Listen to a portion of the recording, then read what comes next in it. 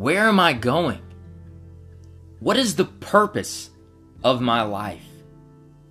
Will I ever discover who I am? Welcome to Sit at My Table.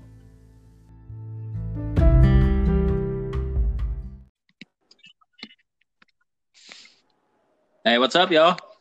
Hello, how are you? Doing good, doing good. Let's see, I got Merritt on here. Is Emily on here?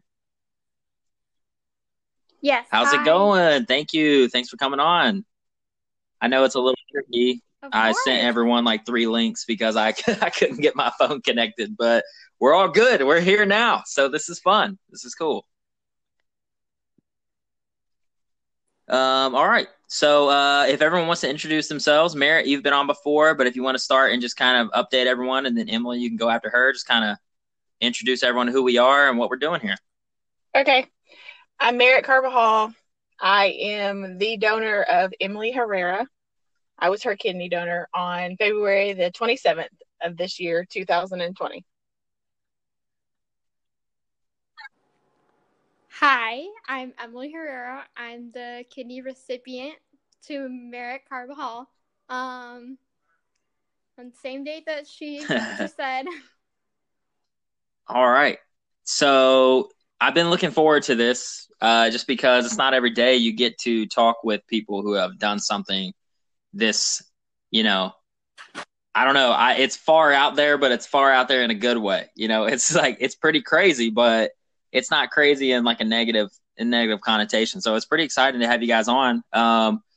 Emily, if you want to start, let's just kind of get into a little of your backstory and what is it? So you guys just talked about, the kidney donation. So the listeners are going to be kind of like, kidney donation, what is this? So if you can just kind of tell a little of your backstory, share a little bit about what happened, what caused the need for the kidney, and that sort of thing. Yeah, okay. So, when I don't even remember when this all started. I'm just gonna say when I was really young, I was not growing like the other kids. I was really, really small. And the doctor said, don't worry about it. If she's not at like a certain weight or at a certain height by like the time she's 15, 16, then we'll start worrying about it.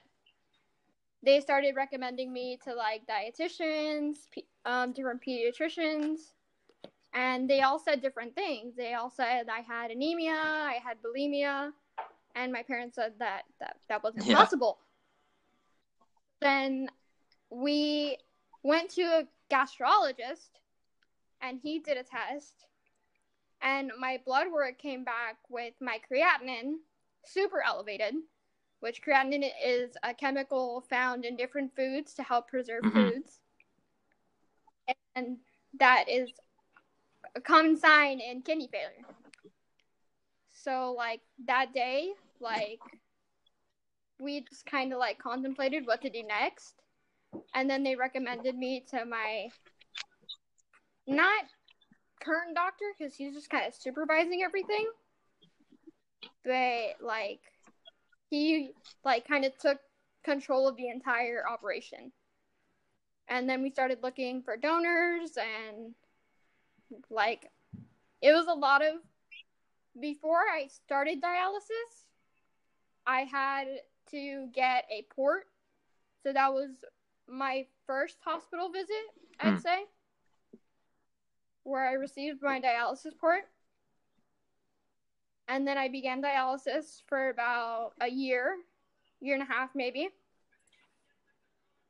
And then after that, it was just our hopes and prayers, I guess. Right. So, and then Merritt, that's where, so you were on dialysis for, you said about a year. And then how did you guys end up connecting? And either one of you can, Emily, if you want to say, like, how did you start broadcasting that you were in need of this? Was there a group or was there some sort of movement or something that, how did you start putting it out there that you need a kidney? Well, at first I was really private about it, but like eventually I had to like vocalize it a little bit because my teachers were like, you're missing class a lot. You're not a bad student. Like, we need to know what's going on. So I had to tell my teachers. And then I'm in a program at my school that because I'm a theater major.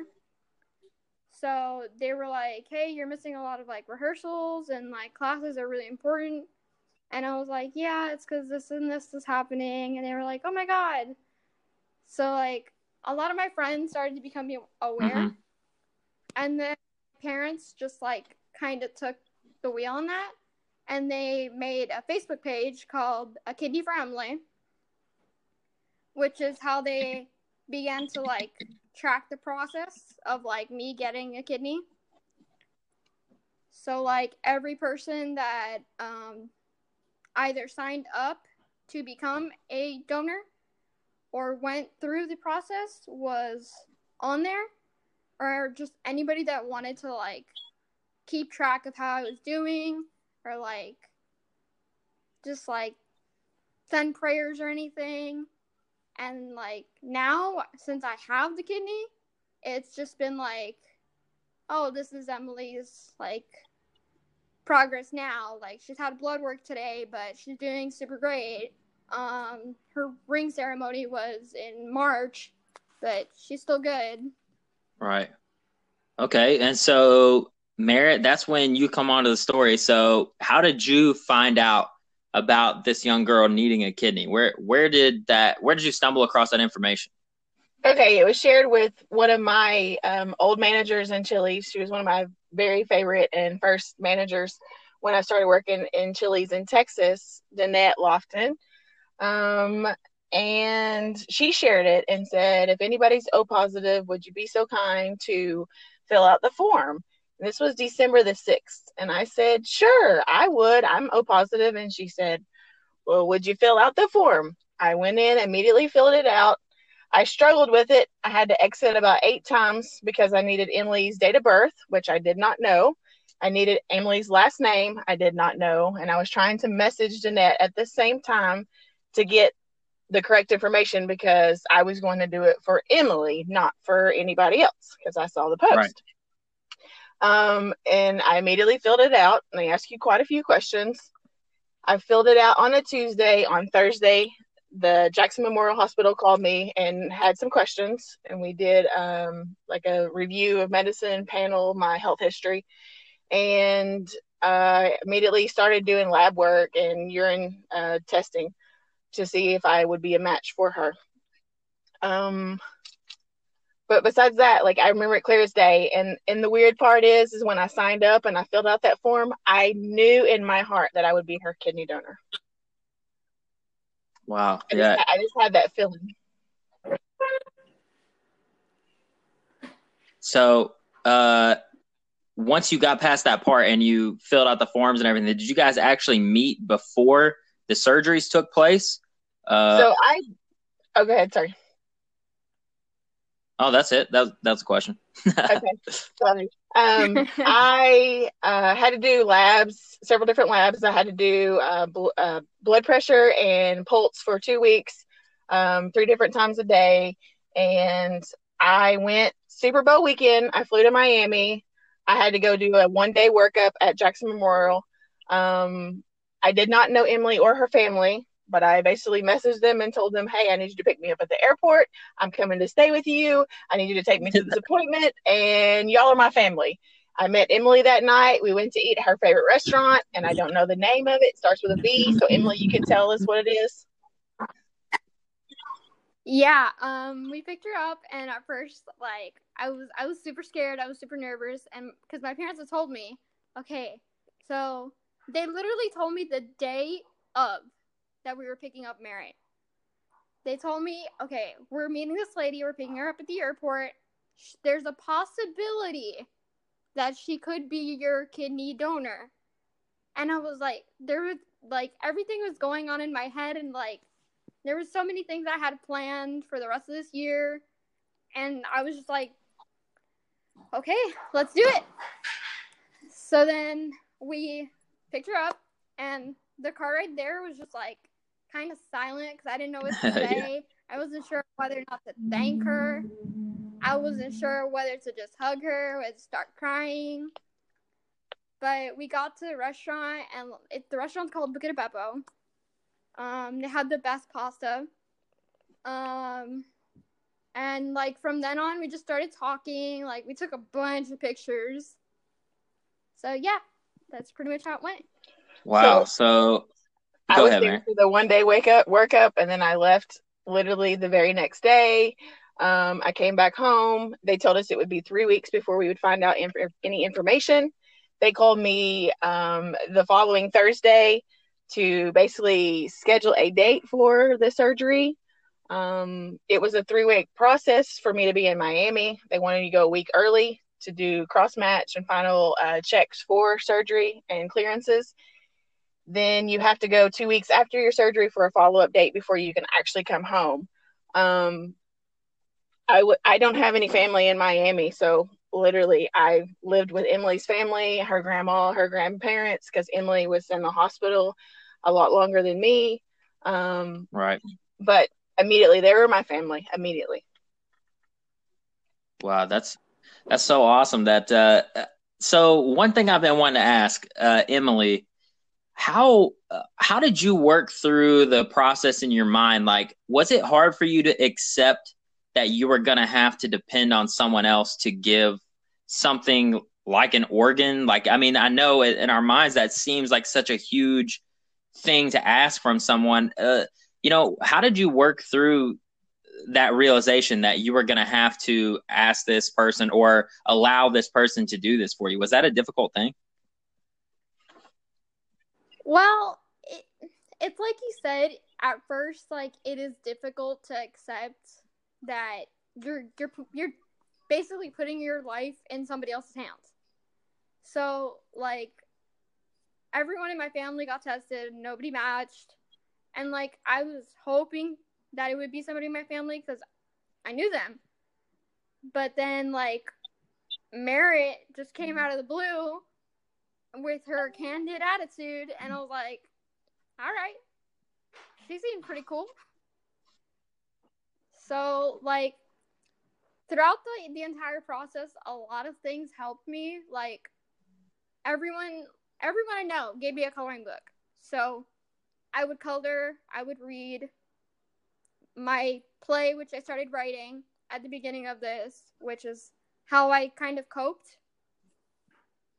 Writing a lot helped. Right.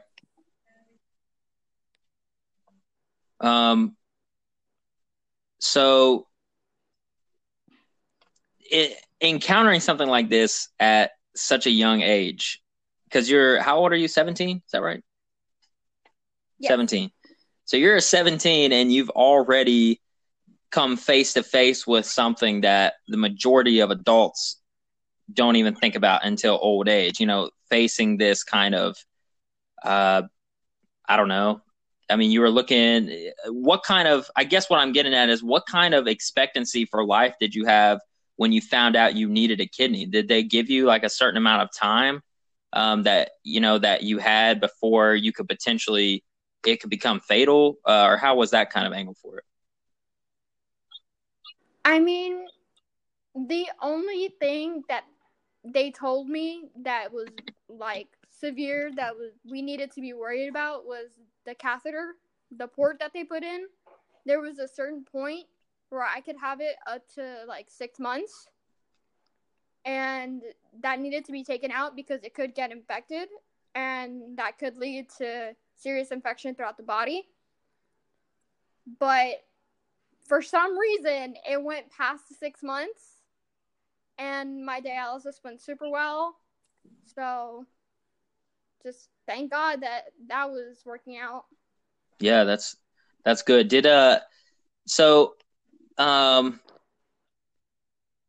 Once the surgery was completed, you said that she was in the hospital a little longer, Merritt. Have you had any complications or anything afterwards? Has it been pretty smooth sailing on your end? Are you asking me or Emily? I'm sorry. Merritt, yeah. I'm asking you. Yeah. I mean, after I had surgery on Thursday morning, I was out of the hospital on Saturday morning. It was a very quick turnaround. I had absolutely no issues. I came home from Miami. That's when the coronavirus actually started getting really crazy. So I was obviously already quarantined. And I actually had no problems at all until about, I want to say 3 or 4 weeks ago. I got an abscess in the sutures in my incision. So I've had a little problem with that. But honestly, I mean, if something is always so perfect, then it kind of gives you, I guess, like a weird sense that, that something is Yeah, wrong. I mean, that's just me in my life because nothing is ever perfect for me.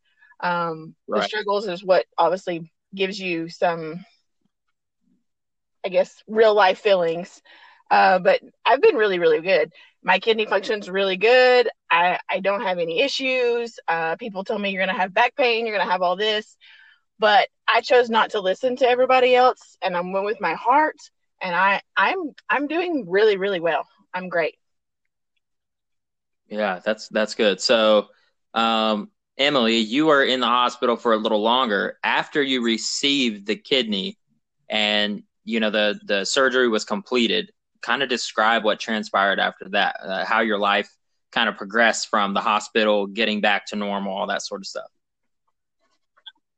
I mean, after we left the hospital, it was kind of surreal because I was sore, obviously. Mm-hmm. But I got to go home knowing, okay, I'm gonna have blood work every week.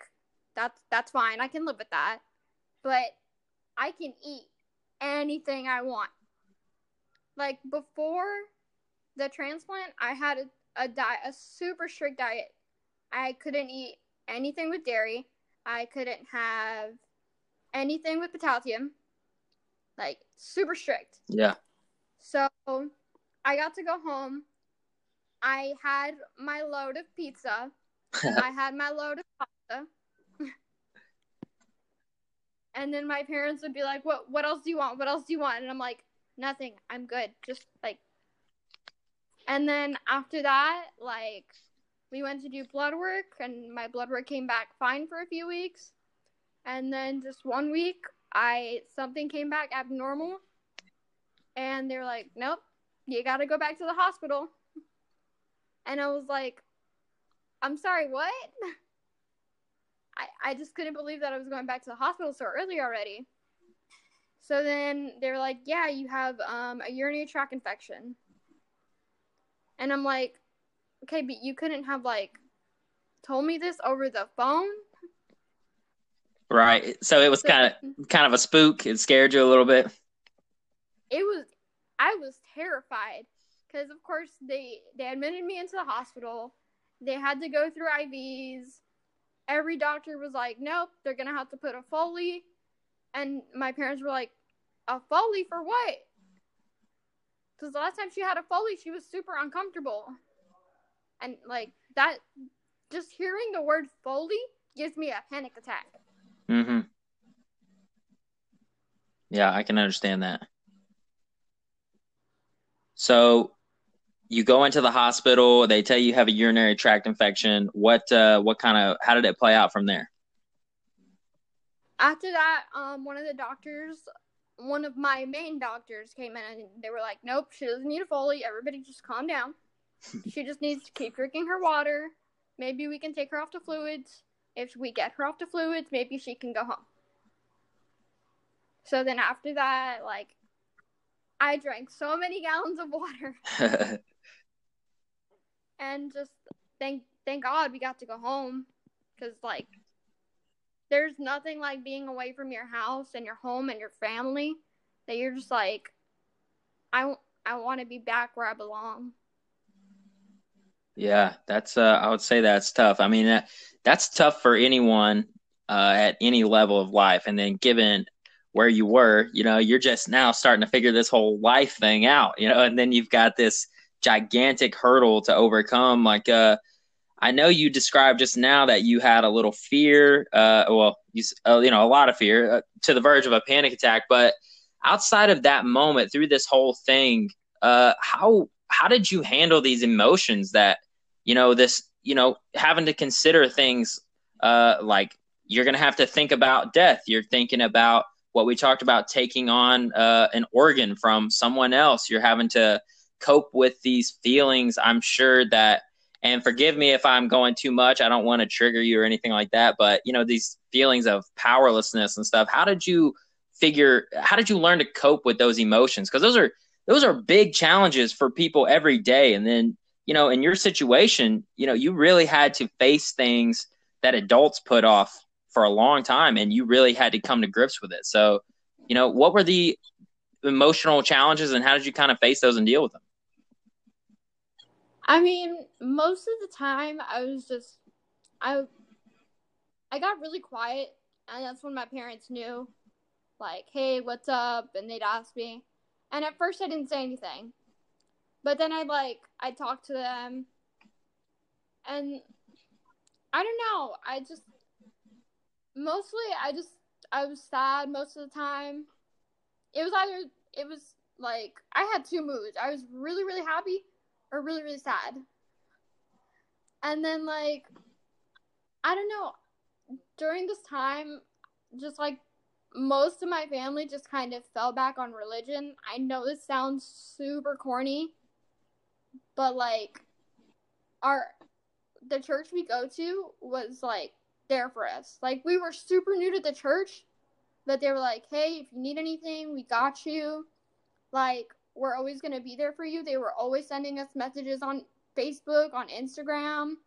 And if I missed a Sabbath, everyone freaked out. So that just kind of helped a little bit, I guess. Mm-hmm. I'm I never really thought about death. I just kind of hoped that something would happen. Right. And it did, right? it came through. Yeah. I'm glad that we're able to sit here and have this conversation in the way that we did. Merritt, now I want to kind of ask you, upon doing this action, and I know we kind of hit on this a little bit in our last podcast, but given that we, are doing one specifically about this event, what kind of lesson or what kind of emotional, I feel that when you give, and we talked about this before, I feel that when you give, it actually heals you in a lot of ways, where a lot of people think to heal, you have to take or, kind of grab. When you love others selflessly, it brings healing. It's was there anything that, that came to the forefront that you were able to work through, or that this kind of became representative of, or some sort of emotional metaphor that you were able to grow in light of this action? Honestly, I think it was my sense of duty to help. It was my calling, maybe being because I'm a mom of my own daughter. But that I am a giver, and you are as well. And I mean, it could be something so small, or it could be something big. It doesn't have to be a kidney donation, obviously. But when it's in your heart and you feel like you do need to give, it does bring so much joy to you. It could be something small. I'm really good about remembering your favorite color or your favorite drink. That's something that I'm known for. I know it's super silly, but that's there. But I do remember those things. So I was really honestly thinking that, when I did sign up for her paperwork, I knew in my heart that I would be her donor. It was I don't know if it was fate or if it was that feeling. I just had that in there. And I was an altruistic donor. That's what it's called when you don't know your recipient. I did meet her one time before, and obviously she's my family now.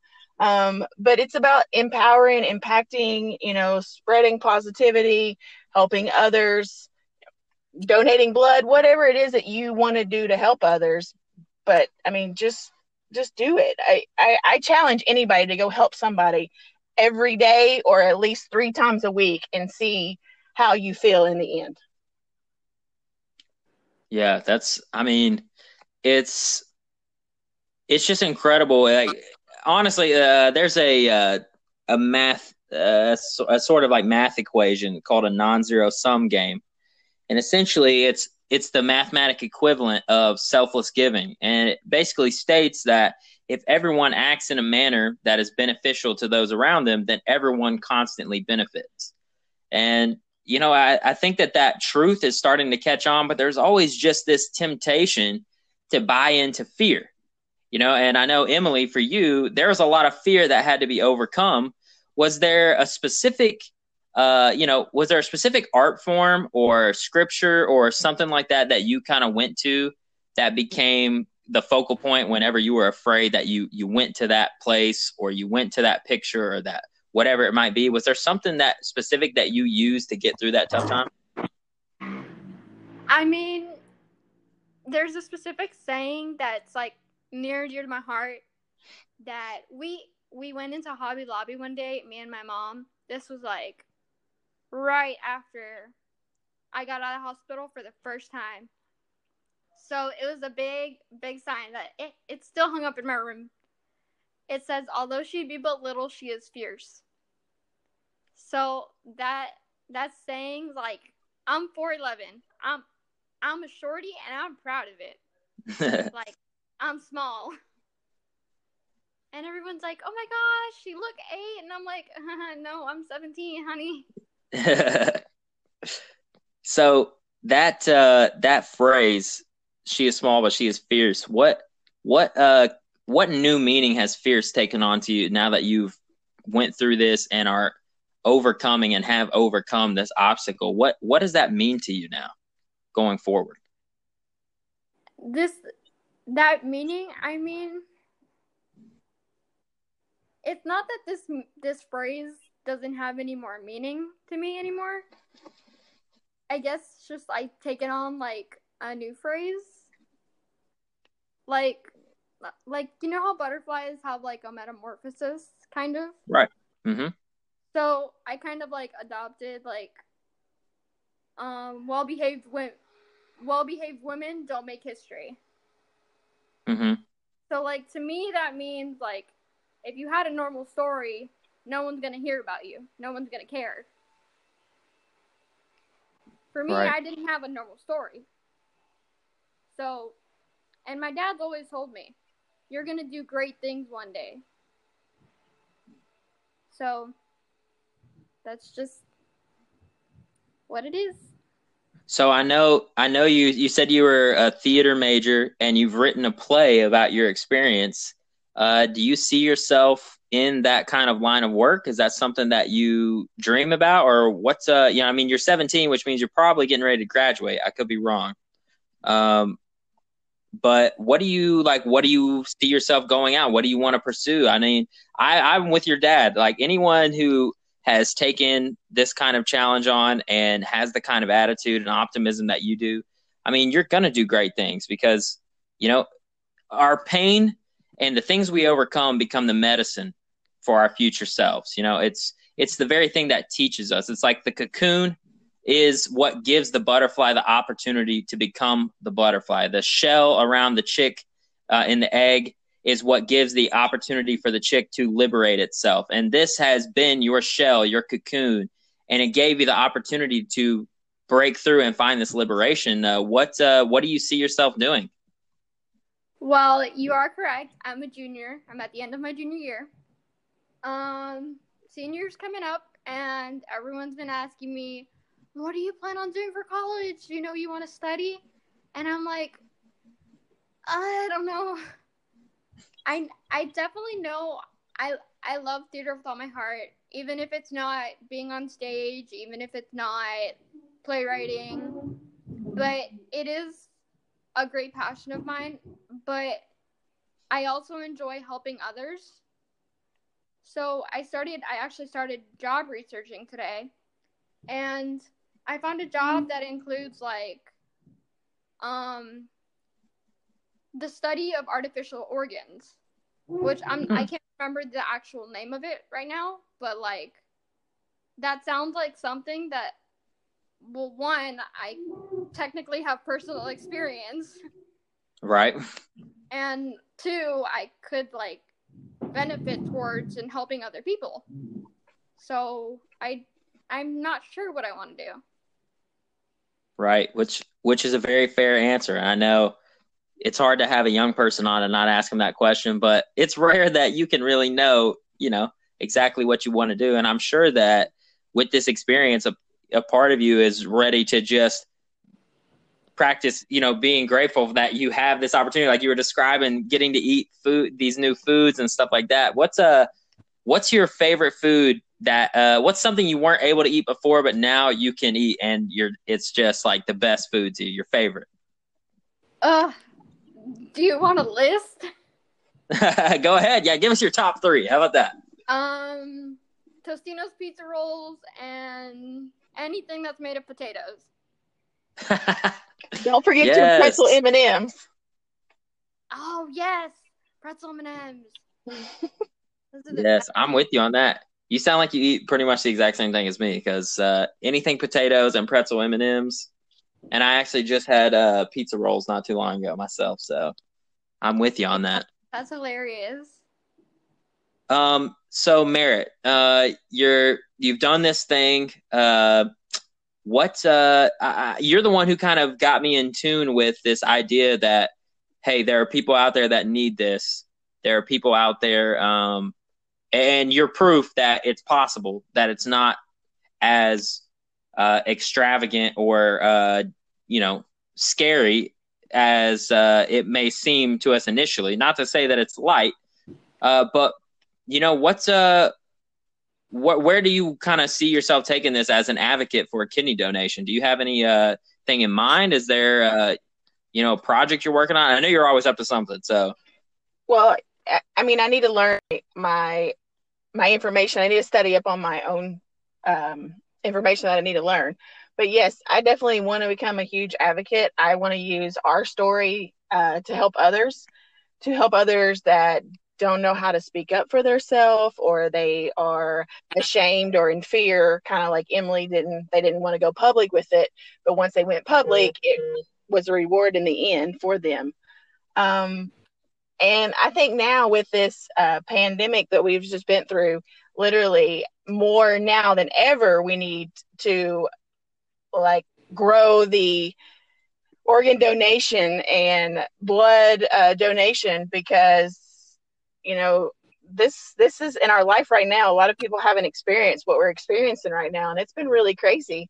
And to think about all these little kids or individuals or adults that are out here, trying to get an organ to live, but they can't because you can't go out for testing, or you've been quarantined. So I think it's very important to obviously enlighten the awareness of what is going on and how you can help others, and how can we get out and show our story and it be successful, and also tell the trial and errors that we've been through. Emily got out of the hospital and she thought she was going to be okay, but then got readmitted because she had a UTI. I had, an abscess after. So there's, it's not all rainbows and sparkles and, unicorns. It's also, a little bit of blood, sweat, and tear crying here, and a little bit of fear, and a lot of fear. Going to the ER during, this pandemic was very scary for me. I felt very alone.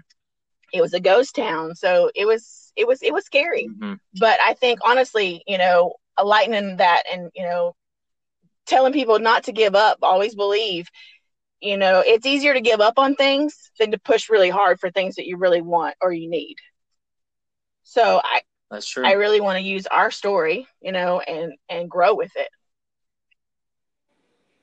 Yeah, that's awesome. I mean, there are thousands of people waiting for that very thing. And I mean, I can only imagine. I hear your story, and automatically I was like, oh, I want to have this on the podcast, because not only do I want to promote this type of behavior, I'm inspired by it. I mean, I'm truly inspired by a young girl who overcame this, who faced this thing and is learning how to thrive and do this. And then someone that I worked with, a former coworker, now, taking the action to donate something, doing something that's so selfless. It's a relief to see that taking place in the world. And like you said, it really is a beacon in these times because we're so tempted to fall back on fear. And we're so tempted to allow fear to determine our actions. And fear is a liar. There are times when we feel that our fear is speaking to us what we want. But what we truly want is behind the fear, behind the anxiety. And if we listen to that voice, then it's going to keep us from the blessings and the abundant life that we can all experience. And seeing this is just great. And I really hope that the story gets promoted and that it gets put out there and more people see that, hey, this is something you can do. If you feel led to it, like you said, you just kind of knew. If you're one of those people, more power to you. Because look at the scenario. It's a beautiful thing. You got to experience this awesome gift. Emily, now, I mean, I've read through your play. Like, you have a lot of talent. You have a lot of life ahead of you. Who knows what we're going to get to see from you going forward? It's exciting and it's fun. So last thing I want to touch on, Emily, I want to know what do you have to say to someone else who is in the predicament that you are in, who's experiencing this, who hasn't yet come out on the other side? What do you have to say to them? What's your message? Well, first off, don't be scared to open up to those that you love. Because in the end, they're going to be the only ones there for you. Like, you can have as many friends as you want, but they're never going to truly understand what you're going through. Like, your family is going to try and understand, but they're the only ones that know you and are going to be able to comfort you in ways that friends cannot. And just trust that things are going to get better. And find something that distracts you, takes you away from your reality that is right now. Yeah, that's I would say that thinking, I mean, you're spending all that time in a hospital, you're spending all that time around this stuff, and there's always something there to remind you of the struggle. And it's important to have something to remind you of the hope and to remind you of the courage and to remind you of the trust that that you need to make it through this time. So, and Merritt, obviously we want to get from you. What do you have to say to the person considering giving organ donation, especially kidney donation? What's your message to them? I would say let the fear go. Do it with your heart and just putting your best foot forward. Don't listen to other people's opinions. Reach out to another donor. Maybe ask them some questions if you have any, things that you don't know how to overcome or a little bit of fear here and there. But just know in your heart, honestly, I didn't only help Emily, and this is a huge reward. When we took Emily off of the donor list, somebody else was able to, hopefully find a donor as well. So you just have to realize that you're not only helping the donor that you're working with, then you're actually helping somebody else because you're removing the donor off the list. But I'm the person that doesn't overanalyze. Everybody's a little bit different. But the biggest thing with me was everybody else and their doubts and their fears were asking me questions. And that kind of gave me a little bit of fear. But then I just blocked it out. And I said, I don't need to listen to these people. I know what I want to do. I know the right thing to do. And I know what I'm going to do. So I just kept that positive motivation. But I also have a really good group of girls and have a good little love tribe. And we have the Emily's Army too. So not only do they support Emily, they, are huge supporters of me. And I have gained a whole new sense of family and friendships. Yeah, that is awesome. I mean, not only have you gained a second family, but I mean, whenever we go through tough times and we fall back on those people that care about us and love us, it strengthens our relationships there. It empowers us individually when we overcome obstacles in our life, when we break out of that cocoon, when we break through the shell, it empowers us. And when you overcome one thing, it strengthens you to know, hey, I can overcome whatever comes my way. And I know that I've spent the last 40 minutes talking to two ladies who 100% know that and are going to do great things. I mean, this has been awesome coming on the show. Emily, do you have a place where people can read your play that you wrote, or have you chosen to kind of keep that private for now? I actually don't have a place, but I am willing to share it. There's my email where people can reach me at, which is emilyherrera098@gmail.com. I am more than willing to share it with anyone that wants to read it.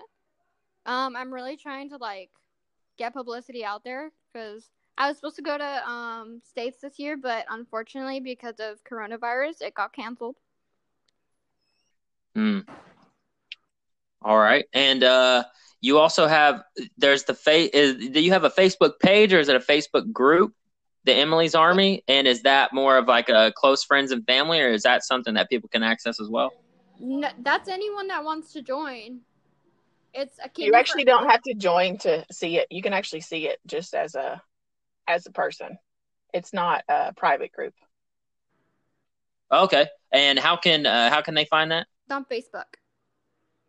So it's okay, a kidney for Emily. A kidney for Emily, you said? Yes. Okay. All right, and let's see. I mean, this is great. We might let's see, Merritt. We have your business, Two Mother Hustlers. Do you have any websites, pages, or anything like that about kidney donation or anything? Do you have any of that set up yet? Well, we have a lot of shirts that go along with Emily's Army. Love knows no distance. And then we did one, I think, with little kidneys on it.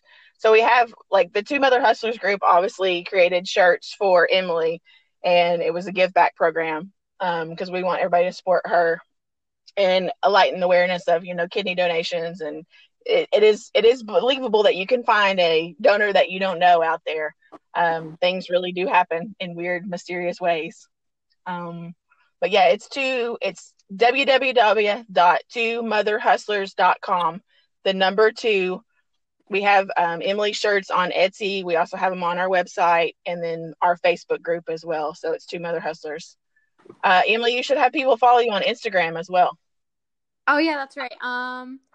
My Instagram is Emily_Aliana, which is ALIANA.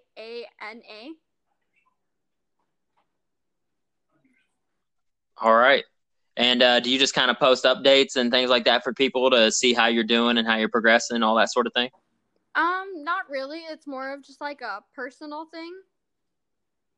Got it. Okay. She shares a lot of theater things, though. Yeah. Cool. Okay.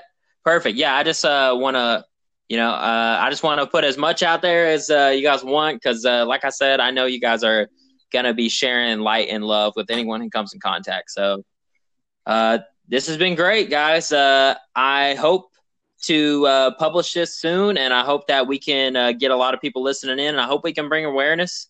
And if nothing else, then people can find encouragement that there are individuals out there overcoming obstacles and creating their best life every day. So thanks for coming on. It's been a pleasure. Thank you for having us. Thank you so much. Absolutely. It was great to meet you, Emily. And I'll be talking to you guys soon. Thank you.